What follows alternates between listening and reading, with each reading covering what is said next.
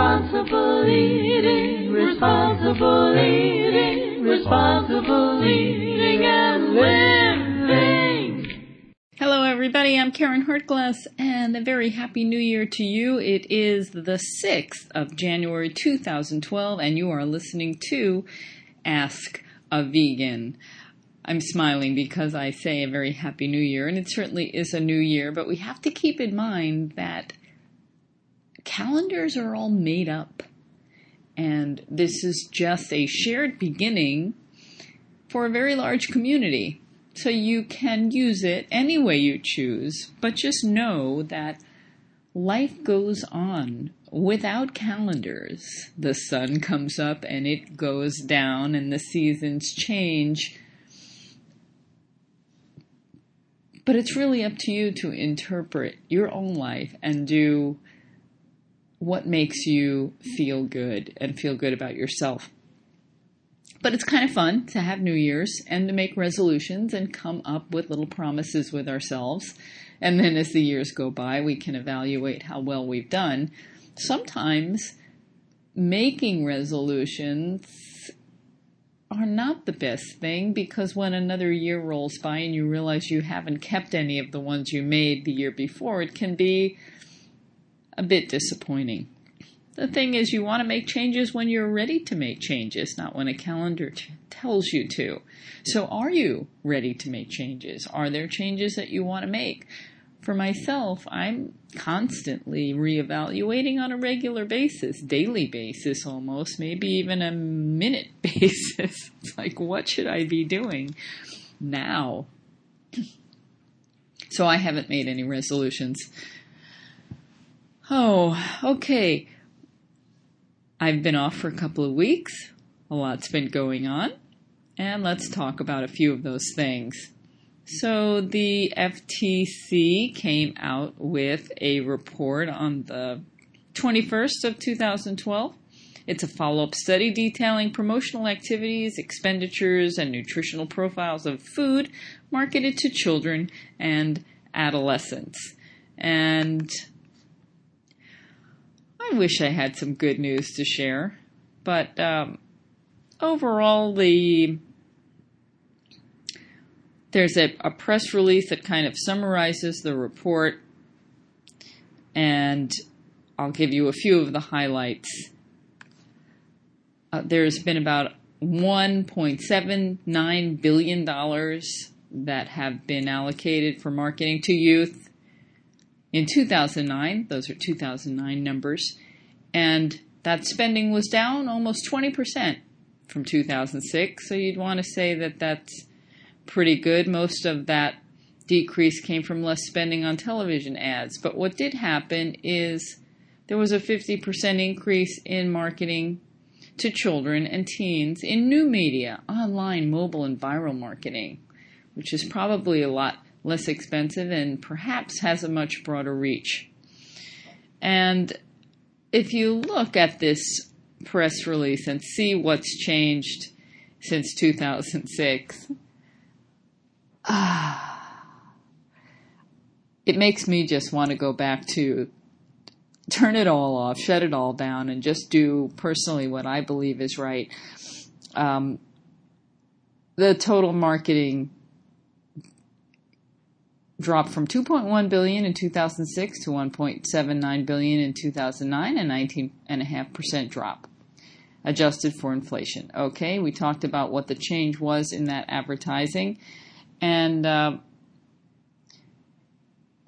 there has been a slight change in cereals. There's less sugar, a 0.9 gram decrease. There's a little more whole grain, a 1.6 gram or 1/10 of a serving. It's interesting too, because that whole grain concept, when people are buying boxes of cereal and it says whole grain in it, my recommendation is don't buy cereal in a box. Buy the whole grain and make the whole grain. That means making oatmeal, making brown rice, making millet, making quinoa, and serving it like a cereal. It tastes better. It's more satisfying. It's less expensive. And then you don't have to worry about percentage whole grain, because you know that what you're eating is 100% whole grain. But unfortunately, that's not most of the United States, and many people rely on what the government is doing in order to guarantee that we're getting healthy food, or maybe most people don't think about it. I don't really know. They just see the labels, the marketed labels, natural, more whole grain, all kinds of colorful big print, and they think that what they're buying is healthy. I suppose that's why it's important the FTC puts out these reports. But change is slow. Drinks marketed to children and teens were slightly lower in calories in 2009 than in 2006, but still averaged more than 20 grams of added sugar per serving. 20 grams of added sugar per serving. That's why on this program, Ask a Vegan, we talk about drinking water. Maybe water flavored with a little fruit juice. But please, 20 grams of added sugar per serving in beverages. Okay, America, that's why we look the way we do. And water and 100% juice continued to make only a small percentage of drinks marketed to children and teens in 2009. Very nice. Quick-serve restaurants also are included in this report, and the FTC found that quick-serve restaurant food or fast food marketed to both children and teens was lower in calories, sodium, sugar, and saturated fat in 2009 than in 2006. Doesn't say, though, in this quick press release by how much, but it's lower. Oh, that's good news. Indeed. Oh, joy. I think we know that the best thing to do is not to drink or buy sugary beverages or to dine at quick-serve restaurants. But how do we get that information out to the rest of America? Because basically, all I care about personally is eliminating pain and suffering. I don't want people getting sick. I don't want children getting sick. I don't want children feeling bad about themselves or their image. How do we change that? I'm going to get to that in a little bit. What's next on my list is the FDA. So it's all about government right now, right? We had an election a few months ago, and Obama is still in office. And because it's his second term and he doesn't have to worry about a re-election, some of us are expecting a little more intensity in the government, and we're starting to see some interesting things happen. So Obama signed into law on January 4th, 2011, the FDA Food Safety Modernization Act. The acronym is FSMA, FSMA. Who thinks of these things? Food Safety Modernization Act, the most sweeping reform of our food safety laws in more than 70 years. Okay, so 2 years ago it was signed into law. It was aimed to ensure the U.S. food supply is safe by shifting the focus from responding to contamination to preventing it. That sounds smart. I'm all about preventing. I'm all about the phrase my dad has been saying for a long time: if you can't solve the problem, eliminate the problem. And that means prevention, eliminating the problem. And finally, 2 years later, we now have in the Federal Register a current good manufacturing practice and hazard analysis and risk-based preventive controls for human food. And this is an unpublished proposed rule by the FDA, and I will provide a link for it if you'd like to look at it. I recommend that you do. It's only 680 pages. I mention it because, well, it's related to food, of course, but the New York Times, a publication I like to read regularly, published an article on January 4th, 2 years after that FSMA the act itself was voted into law. by Obama. And they're talking about now the FDA offers broad new rules to fight food contamination. And it's a short article. I was rather disappointed with what the article talks about. It's rather vague, and I think it's vague because they're talking about something that is 680 pages. Who wants to read with a fine-tooth comb 680 pages? So now what's going to happen, most likely, is you're going to hear on blogs and read in articles people's watered-down interpretation of these 680 pages, if they even read the 680 pages before they report on it. I want to tell you that I have not read it. I will read it. I just found it this morning because I read the article in the New York Times. Now, I'm glad the New York Times reported on it. But, we rely on our media to give us information. When I read something that's interesting, I always go to the original source. And that led me to this 680-page proposed legislation. And it's really overwhelming, and it's not easy to read. I found the comments on the New York Times article more interesting than the article itself. It's nice to know that there are some really savvy readers of the New York Times. But I was rather disappointed that the journalist actually did not have some really eye-opening information. Okay, so what they talk about in the New York Times article is that there's a couple of rules that have been proposed to prevent contamination of produce and processed food. And they basically suggest that it would be things like farm workers washing their hands, installing portable toilets in fields, and ensuring that foods are cooked at high temperatures to kill bacteria. And the implication is that this is going to cost a lot of money, and is it money well spent? The thing that I am very frustrated about, because nobody wants to talk about it, it's the big elephant in the room, or should I say the big cow or the big pig in the room. But these problems are caused clearly by the demand for cheap meat, the demand for meat, factory farming of food. When we have these CAFOs, these confined animal feed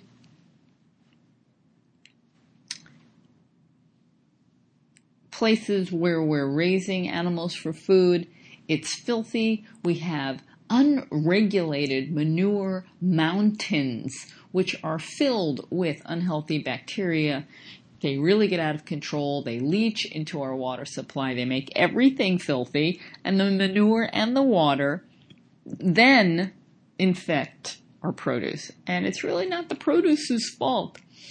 The fault starts with factory farming. And this is where the regulations really need to be focused, and they're not. So I promise you, I will be reading this 680 pages, and perhaps by next week I will have some more comments on it. But it's a lot to digest.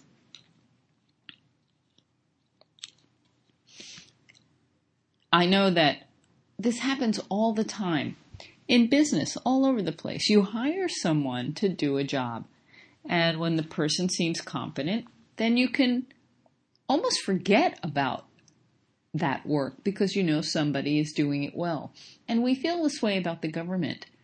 We feel that we hire people, we elect people to do specific jobs, and we expect them to do the job.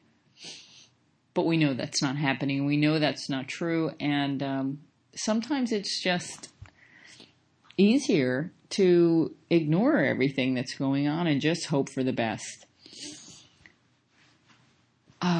I don't want to ignore. I want to make informed choices. But it really is overwhelming to oversee the government. We really can't do it as individuals. We need help. We need organizations. We need bigger voices.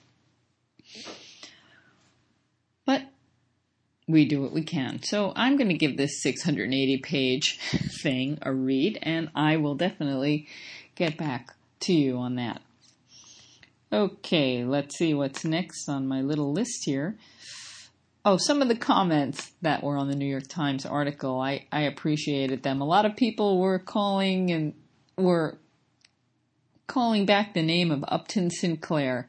And maybe you remember the book that he wrote that talked about food manufacturing back in the early 1900s, where he talked about the meat industry back then. It's a really, really sad book.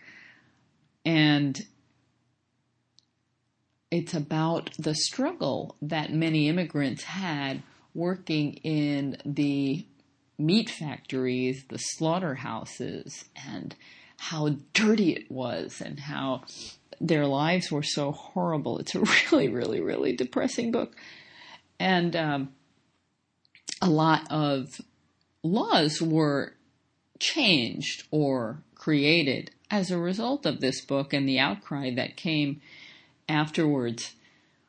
So people were mentioning this author for the work that he did. Actually, I don't think it was his intent to have the laws changed. I'm not exactly sure what his intent was when he wrote what he did, but it certainly changed a lot of things in the world, and we need a lot more outcry now, and a lot more change.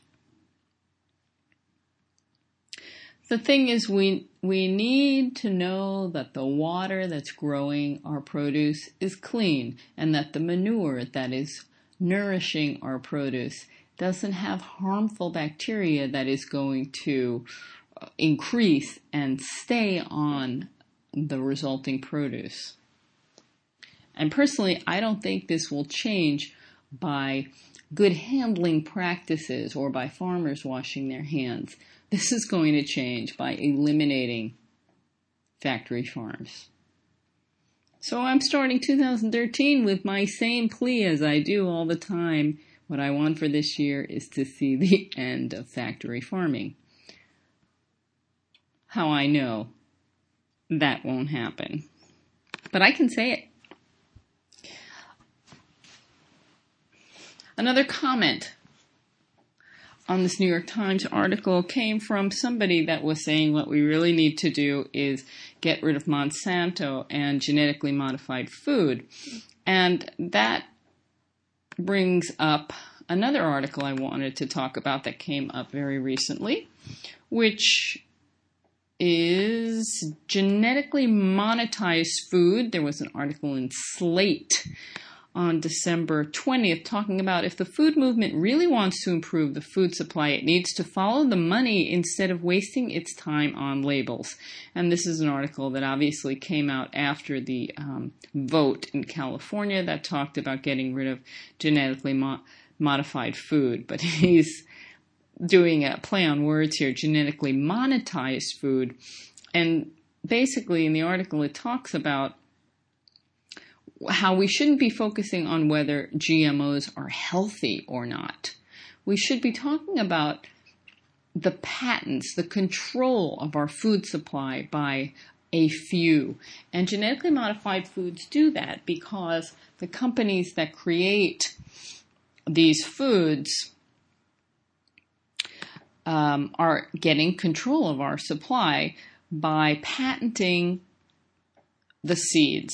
And when they patent the seeds, it has all kinds of repercussions. And these are things that we can actually report on, that we can actually find data on. It's really hard to find information on the health impacts of genetically modified food because nobody's really done the studies.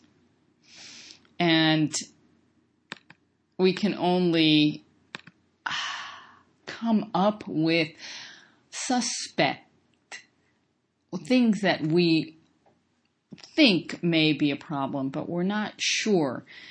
But what we do have obvious information on is the impact on small farmers, the impact of farmers all around the world who have literally gone out of business because they can't afford to buy the seeds for the following year because you're not allowed to save genetically modified seeds when you're growing genetically modified foods. And so many, hundreds of thousands, have committed suicide as a result. So this is an interesting article talking about the damage done because of the control required in genetically modified food, the control of our food supply, and that this is something tangible and something obvious and something we should all be focusing on.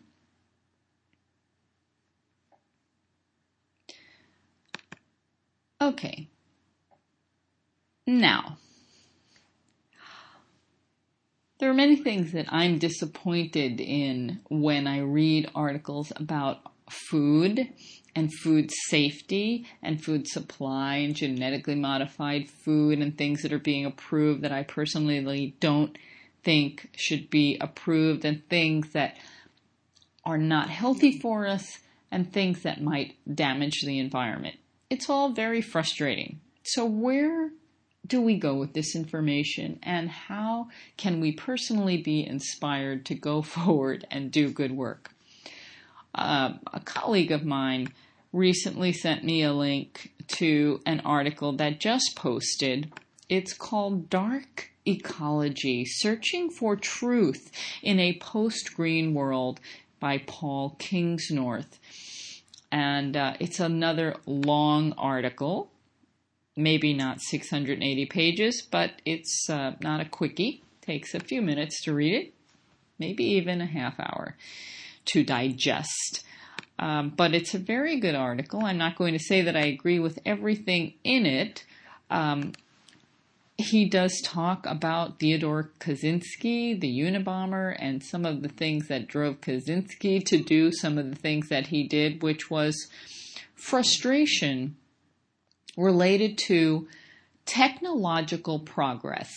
And in this article, the author talks about tools and how tools have improved ever since we became hunter-gatherers, to the point where when we were hunter-gatherers and we learned how to hunt efficiently, we actually created a bigger problem, because as we started from being gatherers, or at least as when we started to be before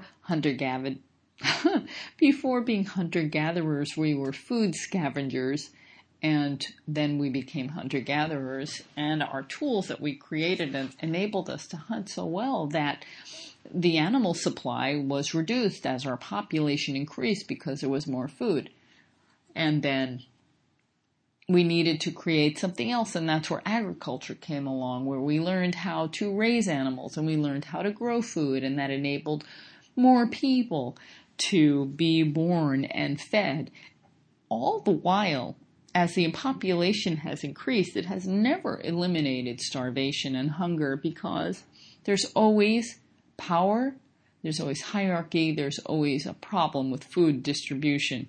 But as we improve our technology and improve our tools, we're able to create more. But at the same time, we are doing damage to the environment, and we're not eliminating the problems that have existed all along. And also, this article talks about how modern technological civilization is going to collapse because we cannot sustain what we have created. And the author really uses some strong language. It's a little bit insulting to the environmentalists that are out there. I think some of the things that he says are rather important, because there are many people out there that consider themselves environmentalists, and I personally don't think they're walking the walk. So when they're talking about all kinds of things that we can do to improve our agriculture and make it sustainable, they still want to raise animals, and they still want us to consume, just do it sustainably. And I don't know if that's possible. the author of this article really hits some buttons and brings out the hypocrisy in many people in what they're doing. But the article ends, and it's not entirely inspiring, but here's what I got out of it. The point is, if you don't like what's going on, the best that you can do is be the change you want to be in your own life.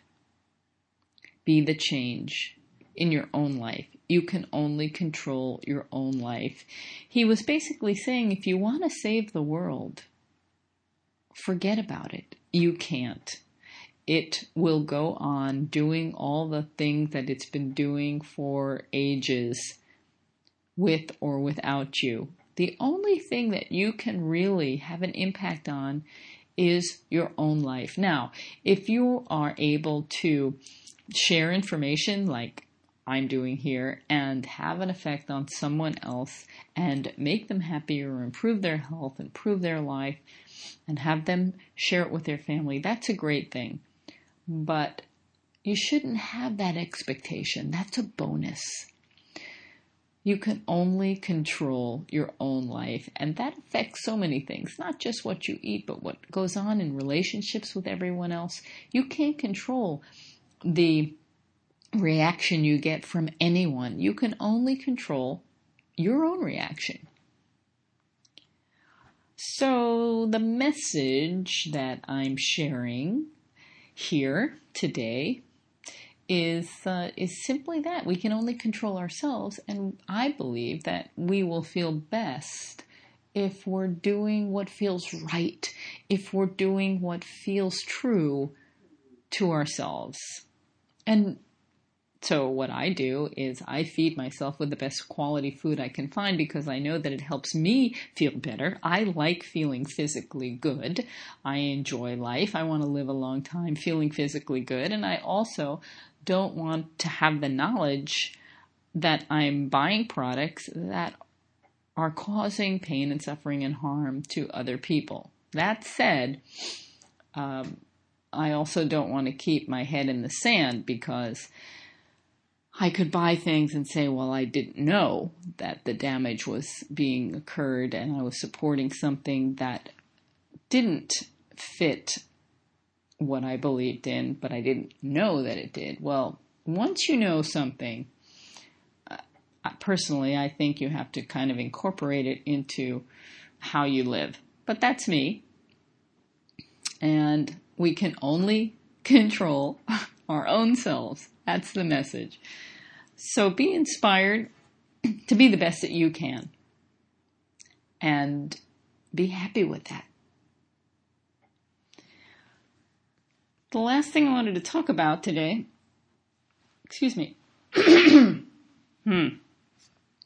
You've heard of old wives' tales? I want to change that expression. I want to call it old doctors' tales. There are so many things that people have heard their doctors say, and they're myths. I'm sure you could think of a few. We need milk for strong bones. We need to eat meat for iron and protein. So many different things. But the one I wanted to bring up right now has to do with diverticulosis. So recently a friend told me that she had been diagnosed with diverticulosis and realized she needed to change her diet. And I was really glad to hear that. Actually, I have to clarify that because I'm talking about diverticulitis. So let's talk about the two. Diverticulosis is the out pouches caused by an American-style, low-fiber, low-nutrient diet which causes pressure to the walls of the large intestine. Diverticulitis is when one of the diverticulum becomes infected, causing pain and necessitating treatment. And this is where I want to talk about the old doctor's tales, because so many people that I know who have been diagnosed with diverticulitis or diverticulosis have been told by their doctors that it's caused by eating seeds and nuts, or that they should avoid eating seeds and nuts. And this is a myth, and it has been disproven. You can even find on the Mayo Clinic site a post by Dr. Michael Picco saying that in the past, many doctors recommended that people with diverticulosis avoid seeds and nuts, including foods with small seeds such as tomatoes, cucumbers, and strawberries. It was thought that these tiny particles could lodge in the diverticula and cause inflammation, diverticulitis, but there is no scientific evidence that seeds and nuts cause diverticulitis flares. In fact, eating a high-fiber diet, which may include nuts and seeds, may reduce the risk of diverticular disease. And then they add, however, if you have diverticulitis and you believe that nuts and seeds trigger your attacks, avoid these foods. Just make sure you get enough fiber from other dietary sources. So, old doctor's tales. Nuts and seeds cause diverticulitis. This is a myth. The thing is, when you're talking about nuts and seeds, if you think that those little pieces of the nuts and seeds are going to get stuck in the nooks and crannies of your body and cause inflammation, well, that's all the more reasons to soak your nuts, soak your seeds. When you soak them for 4 to 8 hours or overnight, you're making them more digestible, and you won't have that fear of the little seeds getting lodged in places because they will be soft, and you can blend them, have them in a smoothie, and get all of the lovely nutrition that they have to offer. But basically, this disease,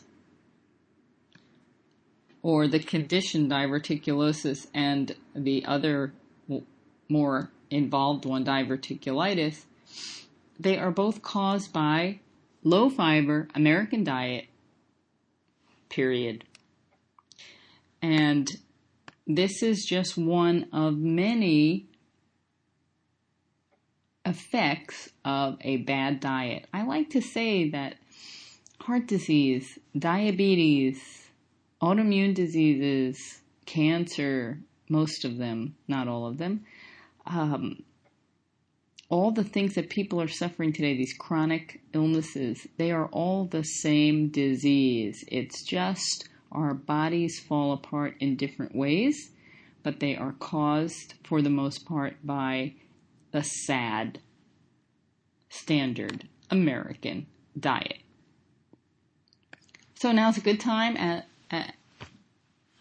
Any time is a good time, but with the new year, it's a good time to incorporate healthy diets, and we are here at Responsible Eating and Living to offer you support, food for thought, and great, delicious recipes. So, send me an email at info@realmeals.org. I'm here to answer any of your questions. I'll do as best as I can to find information for you that works.